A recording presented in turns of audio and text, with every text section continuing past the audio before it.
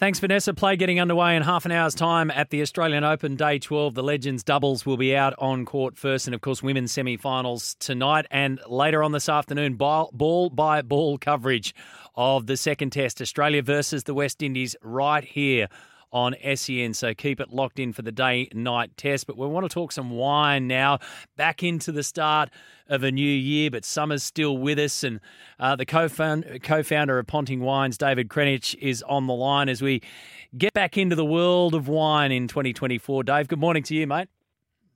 G'day, how are you? Yeah, good, thanks. Good. You can check out the Ponting Wines range at pontingwines.com.au. Ricky's been very busy, of course, with all of his duties, and I assume the summer's been busy for you as well.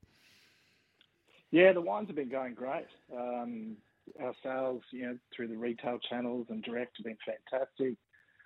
We actually started selling on the Royal Caribbean cruise ships as well, so that's been interesting for us. And we've got a day at the Queensland Cricketers Club up at the Gabba on Saturday. Yes. So that should be fun as well. I wanted to talk to you about that. Well, actually, let's start with that because you're going to be there at the Queensland Cricketers Club. So, as you mentioned, day 3, which is the Saturday, you'll have your full range to taste and drink with those that are going to be in the Cricketers Club. And Ricky will also drop in between the millions of jobs that he's got on a test match weekend. The interesting thing is, mate, the weather for Saturday looks a bit ropey. Which is it good or bad news for you? Because it means that you're going to have a lot of people indoors, possibly with nothing else to do but look at your range, drink your range, buy your range.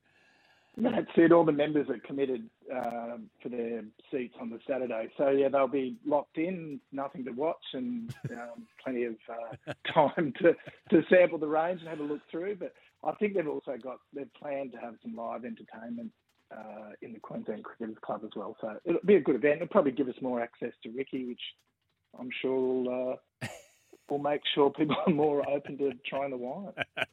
I just had a chat with the curator up there and we were talking about, I said to him, what's the natural enemy of the curator? And he said, well, the weather.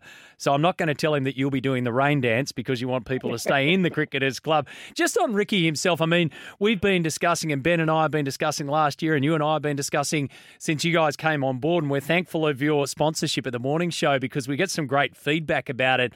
Ricky's the kind of personality that everyone wants to go and meet and speak to, but his in-depth knowledge of wine is almost representative of how he attacked his cricket career, isn't it, mate? I mean, he's hands-on, he's very specific.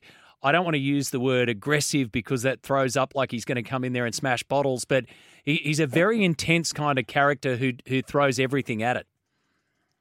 Yeah, I think Ben's probably told you as well, the level of interest that he has in what we're doing and learning more and getting across, the industry in total, not just the sort of work that Ben's doing, but sort of understanding how it all works. It's been really refreshing and interesting to get that insight to the way that he operates, I guess. So it's clearly what's made him a success as a cricketer as well. You can just see that competitive streak that's in there as well. Yeah. It's great. It's really enjoyable to work with.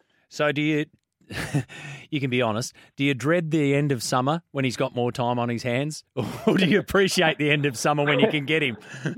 Well, it's a bit of that. Getting some time with him is fantastic. But nowadays in cricket, summer doesn't seem to end for Paul Ricky. Yeah. It's kind of from one thing to the next. And I think we've got T20 tournaments coming and IPL tournaments, which he's engaged in most of these. So, it's almost 12 months of the year these days. So there's some small patches where we can get some time with him, which is great. And, obviously around the test matches, we've been able to get some access to do some work with him. So it